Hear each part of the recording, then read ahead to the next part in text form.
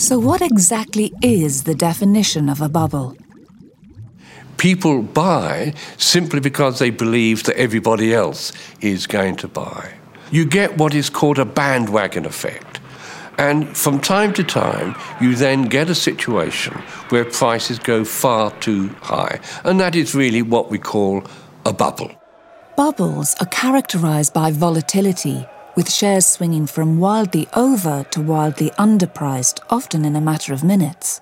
Robert Shiller from Yale University talked about bubbles arising from irrational exuberance. And what he's done to actually measure bubbles is he's defined excess volatility to mean the degree to which stock prices are much more volatile than the underlying fundamentals, which in theory they're tracking. There are also more specific types of bubble. The first form of bubbles are what might be called bubbles of belief or fads. These are bubbles that are really driven by hype. The tulip bubble in 17th century Holland was a good example of this. Flowers were traded for up to 10 times the annual wage of a skilled craftsman, or in exchange for a 6-bedroomed house. One bulb sold for 6,000 Dutch florins at a time when a ton of butter cost just 100. In 1637, prices collapsed, meaning they were no more valuable than onions. Britain's South Sea bubble of 1720 was another bubble of belief. Set up to trade in South America, the South Sea Company's promise of huge growth led to fevered speculation. Sir Isaac Newton, who bought shares in the South Sea bubble, made an enormous amount of money, sold the shares, he was fine. And then he saw it going on up, and he bought again, and he lost it all. After losing £20,000, he observed that he could calculate the movement of the stars, but not the madness of men.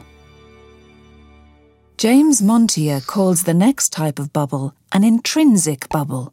These are bubbles in fundamentals rather than actually bubbles in prices. So the behaviour of the financial sector in the last 7 or 8 years might be regarded as an intrinsic bubble because they geared up. So it looked like they were actually very profitable, but in fact it was all just leverage. Another type is known as an informational bubble. Certain parties in the market will know things that other parties don't, and they may not transact on that information. So not all information is properly reflected in prices.